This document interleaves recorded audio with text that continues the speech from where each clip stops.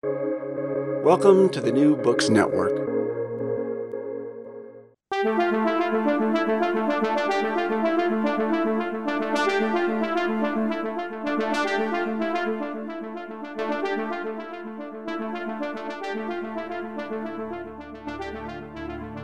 Historic progress was made in reducing extreme poverty around the world during the years of the Millennium Development Goals, leading to their supersession by the Sustainable Development Goals. China and India played a huge part in those changes, in part because of their enormous populations, but also because they adopted policies that facilitated development. Yet now there's a sense that we're going in the wrong direction with regard to global inequality. The Russian invasion of Ukraine has been seen as raising prices for basic foodstuffs among the world's most vulnerable populations. What can we do to reverse these worrisome developments? Welcome to International Horizons, a podcast of the Ralph Bunche Institute for International Studies that brings scholarly and diplomatic expertise to bear on our understanding of a wide range of international issues. My name is John Torpy, and I'm director of the Ralph Bunche Institute at the Graduate Center of the City University of New York. We're happy to have with us today Jayati Ghosh, who's professor of economics at the University of Massachusetts at Amherst. She's authored or edited 20 books and more than 200 scholarly articles. Recent books include The Making of a Catastrophe, COVID-19, and the Indian Economy, published by Aleph Books in 2022, and the co-edited volume, When Governments Fail, COVID-19 and the Economy, published by Tulika Books and Columbia University Press in collaboration, and that was in 2021. Professor Ghosh has advised governments in India and elsewhere and was a member of the National Knowledge Commission of India during 2005 to 2009. From 2002 to 2020, she was executive secretary of International Development Economics Associates, which is an international network of heterodox development economists. In 2021, she was appointed to the WHO, that is World Health Organization, Council on the Economics of Health for All. In March 2022, she was appointed to the UN Secretary General's high-level advisory board on effective multilateralism, which is tasked with providing a vision for international cooperation to deal with current and future challenges. She writes regularly for popular media, including newspapers, journals, and blogs. Thanks so much for joining us today, Jayati Ghosh. Thank you. It's a pleasure. Great to have you with us. So, I was prompted to invite you to do this from an article that I saw of yours in Social Europe. Obviously the issues that you've addressed in that article about inequality around the world are very important, and there's a lot to say about them. So despite the successes of the Millennium Development Goals, the column of yours that I read spoke to a reversal of the previous trend towards greater equality. And could you tell us in what ways the world is becoming a less equal place? How much does this have to do with India and China, which I flagged in the introduction, which were such a big part of the decline of extreme poverty? What's going on? Well, we have to distinguish now between inequality and poverty. And it's true that poverty was significantly on the decline from about 2010 onwards, especially. And a large part of that was driven by China, a much lesser extent by India. But inequality actually has continued to increase. And inequality has increased dramatically even after the global financial crisis of 2008 onwards. So what's interesting is that, at the time when we've seen this whole explosion of discussion about inequality, the Occupy movement, the We Are the 99%, the arguments against inequality, the books about inequality, from then, inequality has worsened further. It's absolutely exploded. We are probably in the most unequal world economy ever. And that's true not just in terms of the differences between countries, which are also increasing if you leave China out of the equation. China is a big factor in the supposedly increased convergence. But it's also massively increased inequality within countries. And that is really a reflection of economic processes that should be within our control, because many of them relate to the fact that we are allowing large capital and the very rich to extract more and more from the rest of the population in different ways. And partly because then we're not doing enough of the redistribution. We're not doing the tax policies that would make sure that, excessive assets and excessive incomes do not get just explode out of proportion. We're not taxing them. We're not redistributing any of that. So inequality has actually got significantly worse. Now, what's the reason that we wrote this letter, which relates to SDG 10, which is literally called Reducing Inequality, is because in a way that particular goal was absolutely essential and necessary, but the indicator that is used is flawed. The indicator is something that the World Bank managed to push through, which is called shared prosperity. Okay, and what does that mean? It means that you're looking at the bottom half of the population and saying, is their income growing at or the same rate or slightly faster than the average income? And if it is, then everything's fine. It's all shared prosperity. Don't worry, we're getting more and more equal. Now, the trouble with that is that it leaves out the rich. In other words, you're looking only at the incomes of the poor. And you're saying, well, if they are growing along with national income or they're growing a little higher than national income, then that's all we want. We're not concerned with the top. We now know that that is absolutely wrong. You have to be concerned with the top, because the more you allow incomes and wealth to concentrate, the more you have not just all kinds of expressions of extreme inequality, but you get much more disaffection among what you could call the middle classes, and unhappiness and insecurity. You get much more ability of the very rich to exercise lobbying power, political power, that pushes regulations even more in their favor and pushes fiscal policies even more in their favor. And so you end up with extremely dystopic social situations, really. And that's what we're getting across the world in rich and poor countries. We're getting the anger and frustration of the bulk of the people who see this obscene wealth and feel that they are being excluded. You're getting very populist, aggressive kinds of political responses. You're getting lots of political tensions, including religious conflict, ethnic conflict, all kinds of terrible things. So you really have to do something about the rich. It's not just good enough to look at whether the poor are a little better off. Right. So one of the things that you point to as an alternative, as a better measure of what's going on, really, is the Gini coefficient, as opposed to this notion of shared prosperity. And I thought the Gini coefficient was something everybody kind of knew about. I mean, people who pay attention to affairs, world affairs, and things. But I realized, it's not necessarily something that everybody's familiar with. So maybe you could talk about the Gini coefficient and, what it tells us about inequality in, the recent past.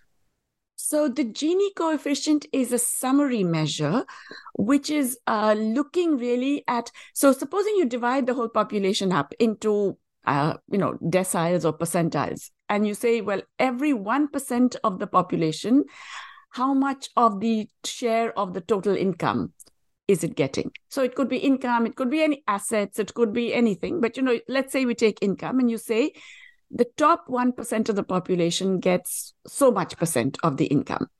And then you keep going down, till you're down to the bottom 1%. And looking at these shares of income, you can then draw this line, which is called the Lorenz curve. Not that it matters what it's called, but anyway.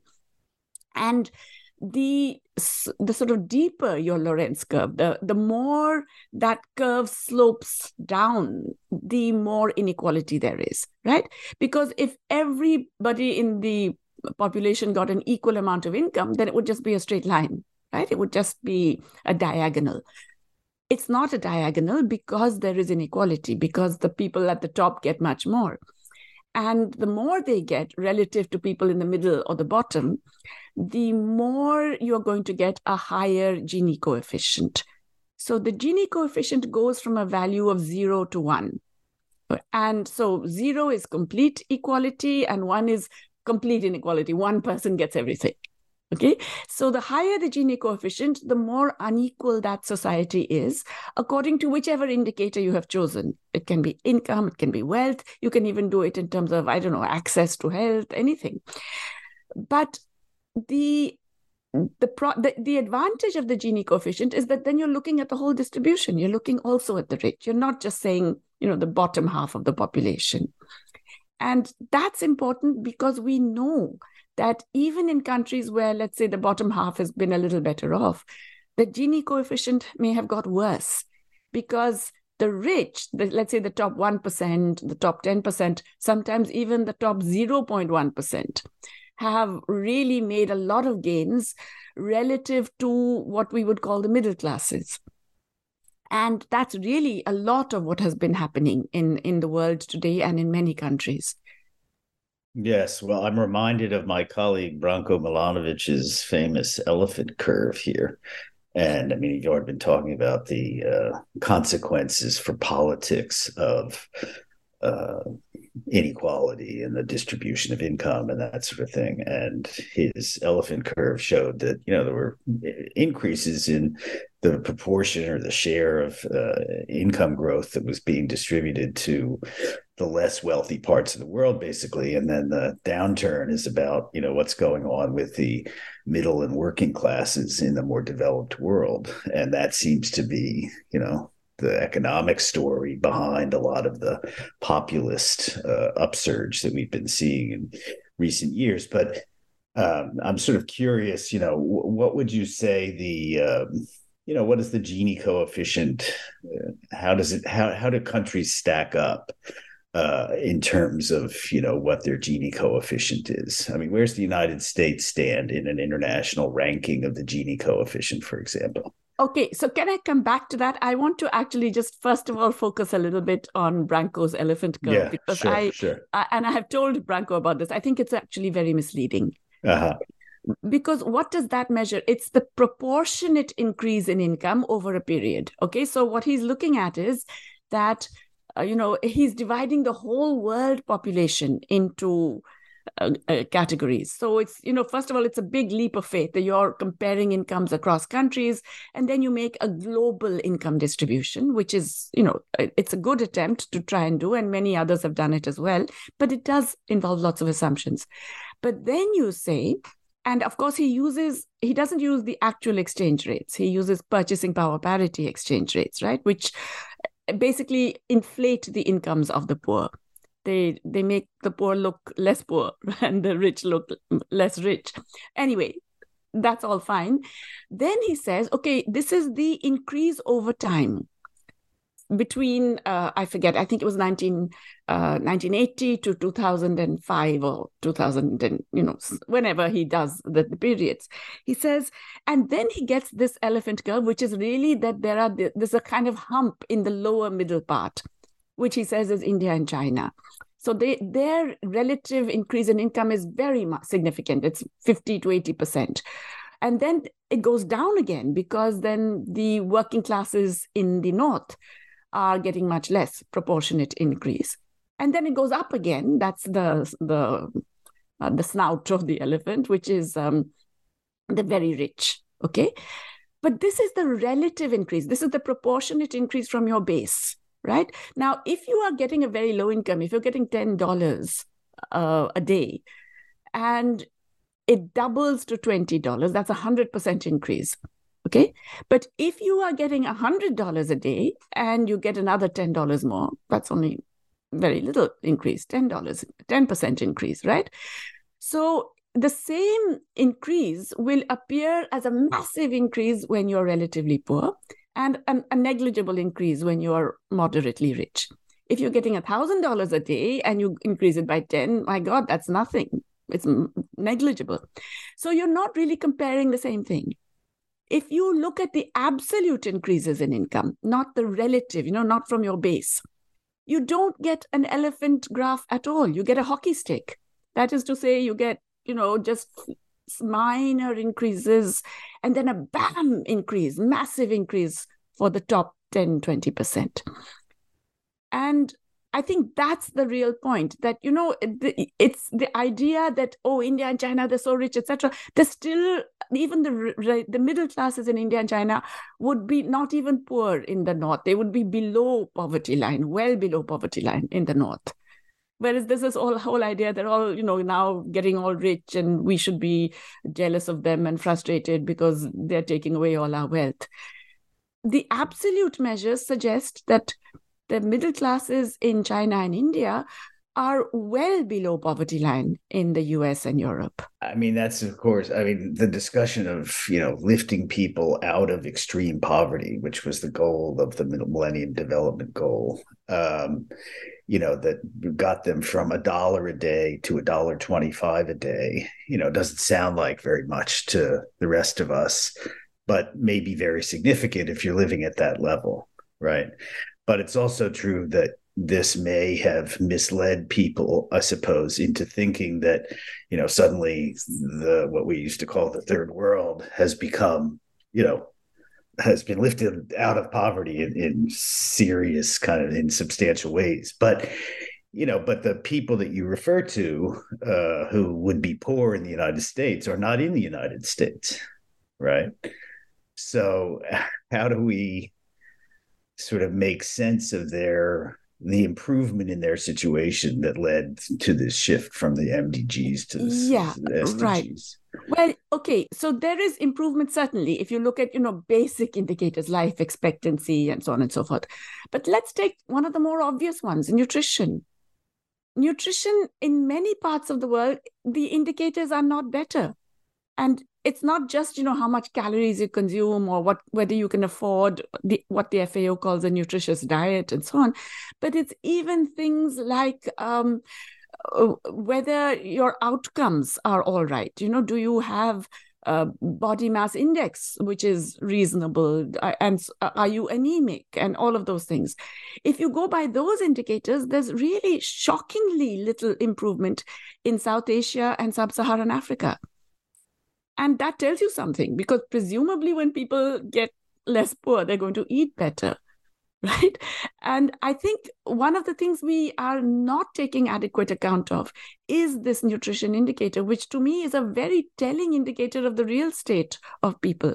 So, for example, the FAO does bring out estimates of, they have a description of what they call a nutritious diet, which is locally specific. So there's one for South Asia, there's one for different parts of the regions of the world. And they have estimated, based on the price indices and everything, how much of the population can actually afford that nutritious diet. So in India, our official income poverty line is only about 15% now, because the government has, made all kinds of assumptions about this line and done all kinds of statistical jugglery to get a low poverty line. So people will think, oh, sure, most of India is not poor anymore. In fact, most of India is really poor, because the FAO estimate of the proportion of the population that can't afford the minimum nutritious diet, 72% of the population cannot afford it.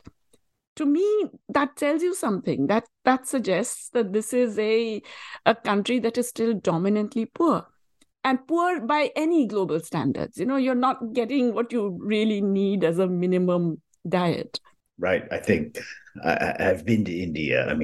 I think, people from the United States have little idea what it's like to live as much of the Indian population lives. It's just, it's a level of privation that we can't really conceive of, in fact. So in any case, I sort of wanted to ask you if you wanted to go back to my question about the Gini coefficient and how countries, stack up and that sort of thing. Otherwise, we'll move on. But if you want to say something. No, absolutely. You know why the Gini coefficient is a good indicator? And there is another ratio which is similar, which is called the Palma ratio. That's the ratio of the incomes of the top 10% to the bottom 40%. And why is that? Because, Gabriel Palma, who developed this ratio, basically says the people in the middle, their share doesn't change very much. It's really, the very rich versus the poor. That's where all the action is happening in a way.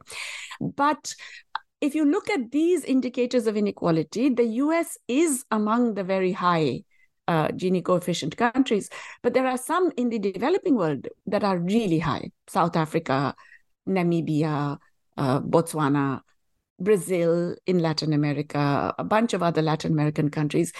In India, it's a little complicated because we don't measure income, we only measure consumption, and that underestimates the inequality. But our Gini coefficient is also growing and higher. We haven't even done surveys recently, so we can't adequately do that. But everybody who has tried to estimate, even in relatively smaller surveys, we are getting very high Gini coefficients in the range of 45 to 50%. So just to remind people, the higher that Gini coefficient number, the more unequal the society. That's right. Yes. Right. So important to remember. Okay. So, I've mentioned in the introduction that you have written a book and co-edited a book, I guess, about, COVID and the world economy. And I wonder if you could tell us a little bit about, what you found in that work and, how has COVID, there was a lot of concern, of course, that COVID was going to, hurt the prospects of the poorer parts of the world more dramatically than the rest of us. And I certainly would say that, is true, but I wonder, what you would say about that. Yes, I think the sad truth is that in a way, all of our worst fears have been confirmed. And that's true in terms of global policy making. It's true in terms of how national governments have responded. And it's true in terms of what it has meant for inequality. So let me first talk about the global policy making. When COVID happened, it's a global health pandemic, right? So here is a thing that doesn't respect national borders, doesn't have passport, visa requirements. It's going to spread all over. So the optimists among us thought that, well, this means that there's going to be a global response, that people will see that you have to actually think globally and attack it with cooperation. That didn't happen. What we got is extreme nationalist responses in the worst possible ways. We got vaccine grabbing by the rich countries. We got aggressive control over intellectual property by a few companies, mainly based in the global north, which prevented other countries from being able to make and distribute vaccines in time. And so you got a spread of the disease. I mean, it was a remarkable achievement to make those vaccines that fast. That there's no doubt. And that was really because, lots of states put their minds to it, decided that they're going to do this. And it shows that you can do it if you put your minds to it. But then once you got that, you still delayed the whole process of spreading it and making sure that everybody in the world got access. Whereas if it's genuinely a public health pandemic, the first thing you do is to maximize the distribution, because that's how you stop it. It was in the interests of vaccine companies not to do that, because first of all, they could maximize their profits within the rich countries where they were selling most. But also, the more you allow it to spread to other countries, the more variants you get, and therefore the more need for boosters. And as we can see, we are still in this process where now, once again, everybody in the US has to get another booster because the thing is still going on and so on. So the profits for the vaccine companies dominated over the lives of people and the interests of the world. The second failure, I would say, and this is a failure of government, because the companies will do what they have to do. This is a failure of governments in terms of how they subsidized, how they regulated. And then, of course, how they behaved, which was extremely nationalistically and foolishly, I would say. But then the other big failure in developing countries, some of it was not internal. I mean, there is this broader issue that I've mentioned, but among the the middle-income countries that could have done better, and I would put my own country, India, in that group, among the countries that could have done better, our response was a very brutal and unequal response. So the government imposed a lockdown very early in the game, basically following on China and so on, when there were only about 400 cases in the whole country. In a country of 1.3 billion people, 400 cases, right? localized in 4 towns or cities. And instead of saying, well, all right, we'll do a kind of tracing and testing and partial lockdown in one place, they imposed a countrywide lockdown. And it was like a military curfew. You could literally get shot if you were out on the street with 4 hours notice, with absolutely no warning. Even the state governments that had to implement this were not told in advance. So it was ridiculous. And of course, it meant, and remember, this Indian economy is one where 95% of the people are informal workers. That is, they don't have social protection, they don't have legal protection. They have nothing in terms of, half of them are self-employed. And so you suddenly say, well, that's it. You can't go out on the street tomorrow for the next 21 days. The 21 days gets extended, it becomes 2.5 months. You cannot go out and earn a living. Unbelievable. And yet that's what we did to our people. There are all these migrants, about 150, 200 million migrants from rural parts of the India who live and work in the big cities, who were literally starving. And so you had this extraordinary long march of migrants walking back home because you'd closed public transport, you hadn't allowed people to move. And even when they're walking, they are risking their lives because you're not supposed to be out on the road. And yet the desperation is such that this is what you do. The kinds of extreme inequality that were evident during the management of this disease were, I could go on and on, but there were so many instances. Now, India is an extreme case, but we're not the only one. I think the existing inequalities were massively accentuated across the world. So that's another way in which government responses, I think, were very, very lacking. And then finally, there's the fiscal response. So the rich countries, particularly the US, they went out there and started spending. And it was funny because it's a complete reversal. All these years we've been told, governments can't spend, we can't run fiscal deficits. The monetary policy can be loose. We can make lots of, concessions in terms of very, very low interest rates, maybe negative interest rates, and lots of liquidity being made available. But governments cannot run deficits. Suddenly, it seems they can.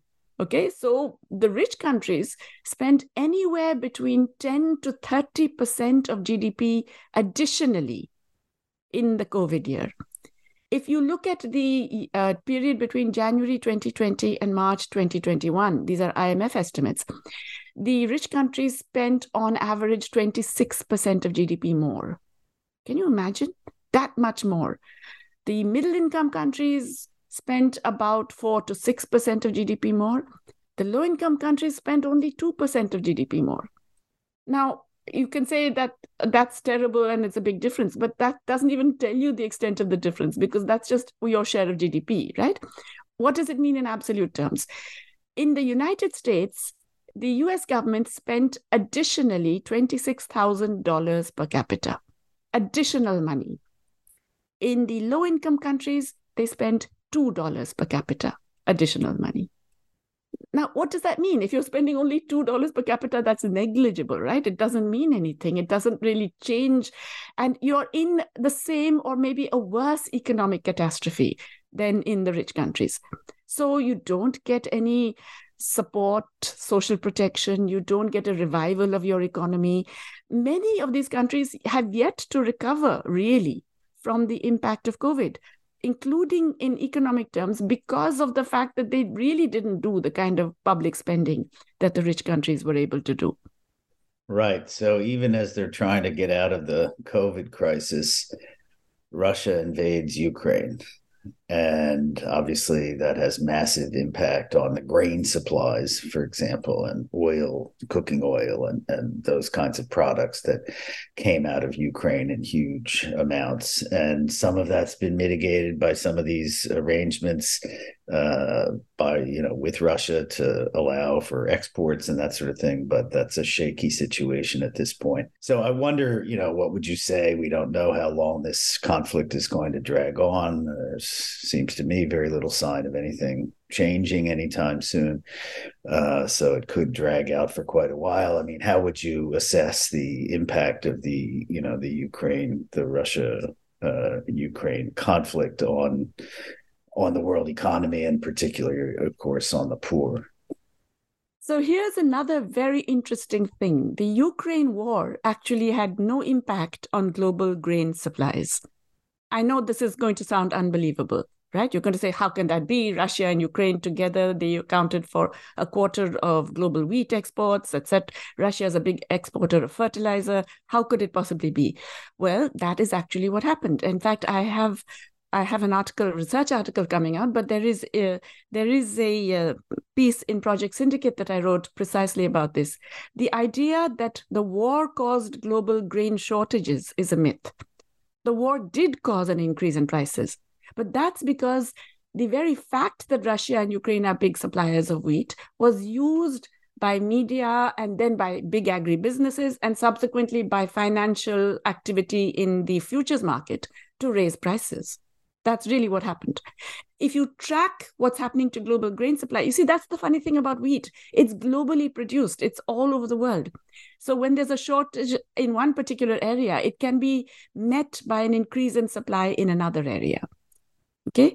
And actually, the FAO data now shows us, and the International Grain Council data shows us, there was really no impact on global supply or even on global trade. Global exports increased by 6 million tons in the period from July 2021 to June 2022. That is the peak of that price increase. If you look at what happened to wheat prices, they zoom up, they go up by about 30% between January and June 2022. Then they come down again. By December, they're back to pre-war levels. But the war is continuing. Nothing has changed. So then people say, oh, that's because, we worked out this deal for the Black Sea. The Russians had embargoed Ukraine exports from the Black Sea and Odessa, and then there was this deal worked out with Turkey and the UN, and that's why the supplies eased. Okay, let's look at what happened to the Black Sea grain exports that Ukraine was allowed to make. Did it go to the starving people of the world? That's what everyone said, that, Africans are starving, it's going to go to the poor Africans, etc. No. Of the grain that Ukraine exported after the deal was announced, and since till date, 85% of it has gone to other European countries, rich countries in Europe. And I think 9% has gone to poor countries, of which most of it went to Bangladesh. But globally, all these countries were then basically getting wheat from some other place. They had to face the price increase, but that price increase was not because of supply. It was because of the ability of global agribusiness to manipulate popular sentiment to just raise prices. Everybody said, oh yeah, sure, prices have to go up. And so they accepted it. And the activity of financial players in the futures market. So in the Paris Wheat Exchange, which is the biggest wheat exchange in Europe, financial players accounted for 72% of the long positions by June. Now, why should a financial player hold wheat? What are they going to do with wheat? They're not doing it for hedging. It's entirely speculative. So even if it's not a product of a decrease in grain supply, in reality, the prices have gone up, right, for these things. So what has been the impact? The prices went up and then they've come down again globally. So they're back to pre-invasion levels? They were back to pre-invasion levels almost a year ago. I see. So the economic impact of the Russia-Ukraine conflict is not as severe as we've been. Well, no, seems to be led to believe. Well, so that's the point. It is not as severe in the rich world, because in the rich world, the prices went up and came down again. Global prices went up and came down again. But in poor countries, what happened? Especially wheat importing countries, and oil importing countries, they really faced it because their import prices went up. They were already facing difficulties because, of the COVID situation. Capital moved back to the US because the US tightened its money supply. So they really didn't have the foreign exchange to buy. And then their currencies depreciate because of all of these things that I've talked about. And when your currency depreciates, your domestic price is rising. Now, it's first rising because of the import price, then it keeps rising even when the import price falls. Your domestic price keeps rising because of the currency devaluation. So I, in fact, have looked at 4 countries that are major importers of wheat. And it turns out that even after the global price fell back to pre-war levels, in none of these countries did the price fall. And in some of them, they kept increasing. So I want to close out our discussion with a question, a very broad question that arises from, your appointment to this Secretary General's high-level advisory board on effective multilateralism, and ask a very broad question about what you think. The task of that commission or that committee, as I understand it, is to develop a vision for the UN and other organizations. So, what would you say are the most pressing global health problems today, and are they the same problems as prevailed at a time when the world was a poorer place? This is a huge question, and that's something that it's something we also considered in the WHO Council on the Economics of Health for All. In fact, both of those committees or councils have actually submitted the reports. We submitted the report on effective multilateralism in April to the Secretary General, and it's called A Pact for People and Planet. It sets out what you could do in 5 major areas, which include the international financial architecture. It includes, governing the planet and nature and doing that in a sort of sustainable way. It includes digital governance and also peace, security issues. So it's very ambitious and, of course, not likely to see too much implementation, but, hey, we can always hope. The WHO Council, again, we've really talked about 4 different areas in which we have to have a different vision in terms of how we are going to deal with public health concerns, which increasingly are going to be global, whether we like it or not. So we have something on financing health, which is relating to both the financial architecture and national approaches to financing health. We have one on technology and knowledge and how states have to assist in creating the knowledge and disseminating it. But also the chair of the council was Mariana Mazzucato. So as you know, she's very interested in co-creating markets and shaping markets. And so a lot of how do you shape markets to make sure innovation is for the people and so on. So we made a bunch of suggestions for all of this. But specifically in response to your question, I would say that, the pandemic we've just experienced was a teaser. There is no question that we are going to face more and more and multiple, maybe even simultaneous public health threats, even stemming from climate change, simply because there will be more zoonotic diseases, there will be more spread of different types of illnesses resulting from changing temperatures. And many parts of the world, people have not developed traditional resistance to these things. And that in turn will allow virus and bacteria to multiply. In that context, we already have antimicrobial resistance growing as one of the largest public health threats of our time. And we are simply not equipped to deal with any of these. All of our efforts are piecemeal, ad hoc, and still ultimately deeply nationalist in orientation. We still somehow cannot think cooperatively. Honestly, I don't want to sound apocalyptic, but I do believe that humanity, we are really standing at the edge of a precipice. And so insofar as any of us can have hope, it's because we think that, ultimately humanity can step back, that we can pull back from this precipice and do the minimal that is rational in such a context. And that's, I think, the hope that all of us have to sustain. Well, I hope they take up the recommendations that you've made, because I don't think I can go through another thing like the COVID pandemic. So the prognosis you've just provided is not an encouraging one. And this always strikes me as a very difficult problem. You have to spend money on something that may or may not actually happen, and that has to be approved by legislators who have constituents that have other concerns, more immediate concerns.